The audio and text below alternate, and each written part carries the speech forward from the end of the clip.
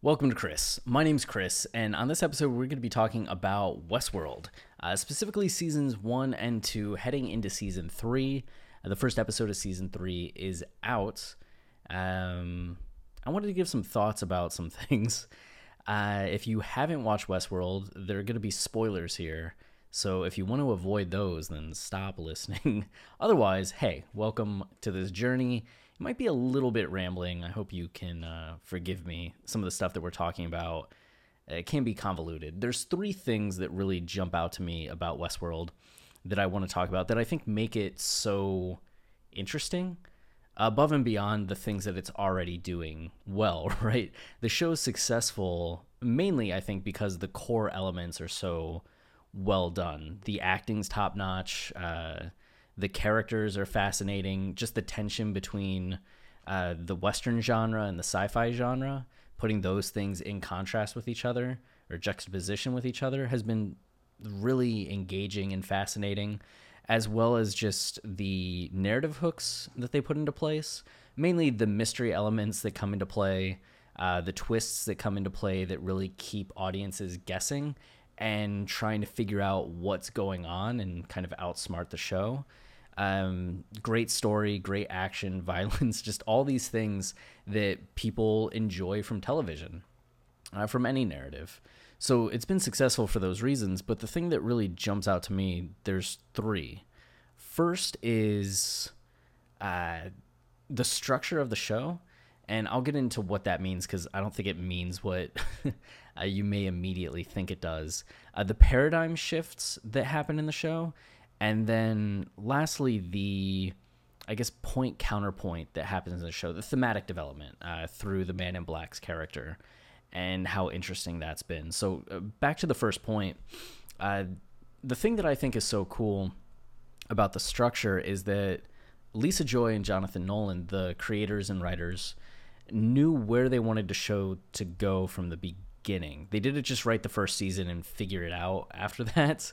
They already had planned out that in season 3, Dolores was going to leave the fucking park and head out into the world at large and be out there kind of doing the things that she does, which aren't good for other people in the world.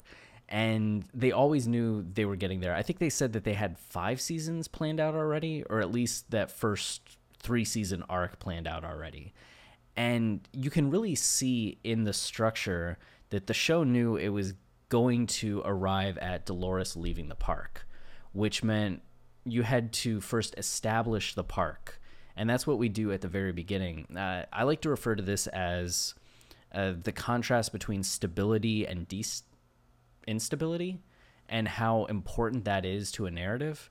If you look at most movies and TV shows, as my cat meows, if you look at most movies and TV shows, they start in a place of stability, where the character's in a normal state of being, and then move to a place of instability, where they're unsure of what's going on, and how the plot resolves is either positive or negative, right? You look at something as simple as The Lion King, and we start with the circle of life. Mufasa's king. How wonderful. And then Scar does what Scar does, messes everything up, and the world becomes unstable. Simba then has to make things normal again, which he does because he's the hero, and everything returns to how it was. A similar thing even happens in a movie like Fight Club. Edward Norton's life is stable, if not depressing and not giving him any joy. It becomes unstable or destabilized through Brad Pitt's character, and it is chaotic until at the end you finally have the conflict that allows him to feel like he has stability again. And it's not like his life is wonderful and glorious at this point. It's just he's through the necessary conflict to where he can breathe again and start building again in a way that is more positive than negative. I just watched the movie Uncut Gems, and that takes the opposite approach. Things start in a relatively stable, if not tension-filled place, and destabilize very quickly and continue to destabilize. And when it seems like what could make things good again is about to happen. It just, things take a turn. So really, plots tend to follow just those two journeys. It either goes stable to destabilized and stabilized in a positive way or a negative way. But usually when a plot resolves satisfyingly, it's because that stability is back, whether it's like through death, through victory, through defeat. It's just whatever the core conflict is has been resolved. Westworld starting us in that place of stability where the park is running normally, how the park should. The hosts function how the host should function. The guests get to come and have a great time, which violent delights, all of that. But the show wanted to take us to a place where that's all destabilized. And because we know that Dolores is eventually going to leave the city, when you first establish the park is how it is, you have to ask yourself, how do we get her to leave and to want to leave? So first you have to even set up her wanting to leave, having that desire. And that's the entire arc of season 1, is just Dolores gaining sentience and deciding, no, this isn't right. We need a revolution. That's what's so fascinating to me, because it's not the timeline stuff, right? That, there's 2 timelines and William's actually the Man in Black. Crazy. It's that almost everything in season 1 is geared towards unleashing Dolores, awakening her, and positioning her in a way that she's ready to go on a tear and really, really wreak some havoc. So when you go back through that season, you see all the ways in which it's setting up the mechanics of that and just pushing Dolores from this normal, like, happy-go-lucky farm girl that has no idea the horrible things that people do to her every day, to having full awareness of the environment she's in, what's happened to her, and motivated to do something about it. So everything that happens with Bernard, everything that happens with Ford, all the backstory of the park and the history with Wyatt, even the Man in Black himself, and Dolores' relationship with William, all of that just pushes Dolores and is there to bring Dolores to the point where she awakens and has people to slaughter at the end of the season. And then season 2 then is, now that Dolores is awake, she has to escape.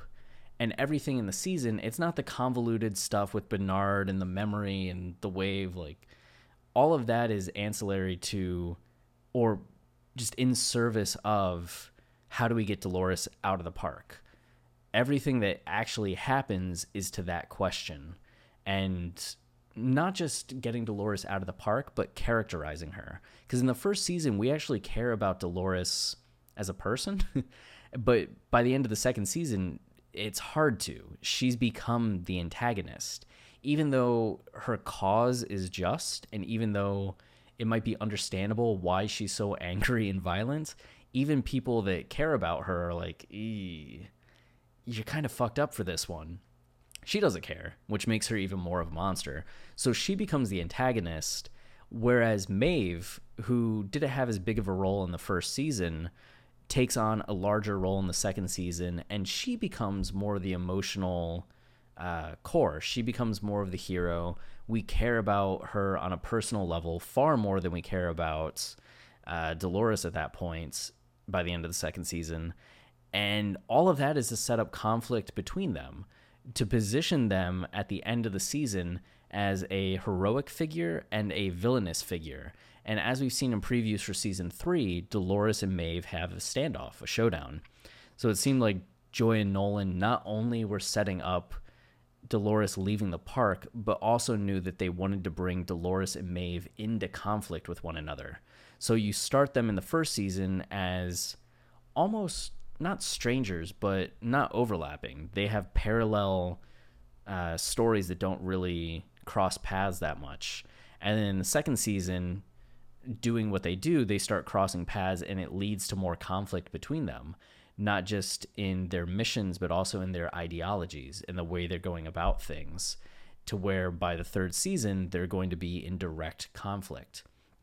I think it's very rare for a show to be as built up as this is, I feel like most shows kind of take it season by season, or they maybe know where they're going in the first season, get the success of it, and readjust, maybe know the larger plot points. But you look at Game of Thrones as an easy contrast. The showrunners for Game of Thrones just kind of, they knew where it was going because of George R. R. Martin, but they weren't plotting things out really for the full thing. They'd come back each season and say, okay, what are we going to do now? And kind of write to that, which I don't like as much. There's a confidence that comes in Westworld through the first 2 seasons where I feel like all of us that watch Game of Thrones can pinpoint the exact moments where the showrunners there left behind the books and the structure that the books provided and the insight that it provided and charted off on their own course and had no fucking idea really what they were doing. And you can just see the drop in quality when it comes to the plotting and knowing what to do with the characters and how to do it. Even a show like, I hate to start getting into the consequentials of other shows in that way, but I guess I don't see this happening as much. Like, I look at Breaking Bad, and it seems like each season still is kind of, no, let's avoid that. We'll get to Breaking Bad in this next section here, because the second part, the thing that's interesting to me, is the paradigm shifts that occur in Westworld. Season 1 is just the tension between the host in the park and the guests, and the behavior of the host and the behavior of the guests, the desire of the host and the desire of the guests. Those things are all in conflict. And I feel like most shows would just keep exploring that tension, and maybe the end of the series would be the revolution, or would be the gain in sentience. Like, they would really milk the first season that was Westworld into 3 or 4 seasons, right? But Westworld was daring enough to end the first season with completely getting rid of the park dynamic. So in the second season, there aren't guests doing guest things at the park. It's fucking chaos and survival, and it's Delos trying to clean up the mess from the first season, and the hosts trying to escape, whether into the sublime that ends the season with, or literally escape the park. That's a whole different kind of show than what we got in season 1. And then when that ends with Dolores leaving, that means the third season is completely different again. We're in a whole new location. There's whole new characters, whole new rules and logic to the story. That's awesome. Like, you rarely see that shit. It feels like Breaking Bad. It's drug dealing. And yes, Walt is escalating his drug empire season by season, but it's still the same core thing season by season. It's not like in the third season he leaves New Mexico and moves to New York City and is doing what he does but in New York City. Or it's not like he makes so much money that by season 4 he's actually running for political office and the drugs are behind him, and now we're seeing his cunning and Machiavellian spirit being put towards politics. That would be wild, right? You don't see these kinds of paradigm shift happen all that often in TV shows. I mean, most sitcoms are exactly the same thing the entire time of the sitcom. You maybe have characters, you often have them change who they're dating or maybe change their job, rarely change where they live. I feel like How I Met Your Mother changed the apartments at one point, but you look at something like Seinfeld or Friends, it's just the same apartments, the same stuff the whole time. There's not really new characters that enter the picture. It's the same core people. Dramas, you might have a few more shifts. Like, you look at The Wire, and The Wire was still in Baltimore every season, but the first season was more straight up. It's this new drug detail putting a wire on this gang that's selling drugs, Avon Barksdale's crew. Then second season, you leave Barksdale behind and you go to the docks, and Sabata and all the drama that's there. McNulty's no longer in the detail. He's working at the docks as well. So there's some paradigm shift that happens there. Third season kind of restores things, but you bring in the school system as part of it. Or is that the fourth season? Fourth season does something different. And then the fifth season, you bring in the media aspect to it. So there are new elements that really change up the feeling of the show in each season, but still you have really the same core set of characters and the same central tension going on. Another HBO show, Deadwood, it's really good, but it's just kind of the same thing, just the politics in the town of Deadwood. NYPD Blue, it's just the politics of NYPD Blue, like the New York Police Department. I feel like shows don't tend to be able to have this kind of daring to just say, you know what, the park that the show's named after, Westworld, that shit's burned down. It's gone. We're now completely in a whole city, and we're still going to call it Westworld, but it's not Westworld. I think that's incredible, and I wish more shows would take the time to do that or have the daring to do that and the budget to do that. That would be incredible. So, I mean, Lost maybe did it a little bit. I mean, you were at the island. They changed kind of where they were living at times. You had the whole season where they ended up back in the real world, which was cool. But Lost still was kind of a lot of the same thing over and over again for 7 seasons. Oh my God, Lost. When talking about like knowing where you're going with a show, I feel like when Lost first started, it was either supposed to be 3 or 5 seasons, or it was 3, and then after the success of the first one, they pushed it to 5, and then eventually pushed it to 7. Talk about just having to elongate everything and really draw it out and force subplots. Craziness.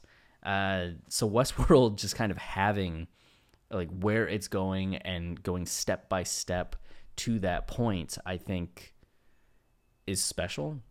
And the other thing I wanted to talk about is the point counterpoint, or I've spent a lot of time talking about how everything's to the individual plot points, right? Where the season's going, setting up the paradigm shift. One thing that's not necessarily to that end has been the Man in Black story, William's story, in that he isn't as necessary to the main plot as you might think, because when Dolores has the uprising, William's not part of these machines gaining sentience and revolting. I mean, he is, because he pissed Dolores off to a certain extent, right? But he's not one of the machines. Like the story, the main story is about the machines and their sentience. So having this human character that's in conflict with them through so much of it, he's not necessarily part of that journey. Where with season 3, he wasn't even in the show. The 3 main characters that we saw, or the 2 main, it was Dolores, Bernard, and then Aaron Paul's character, who is human, not machine.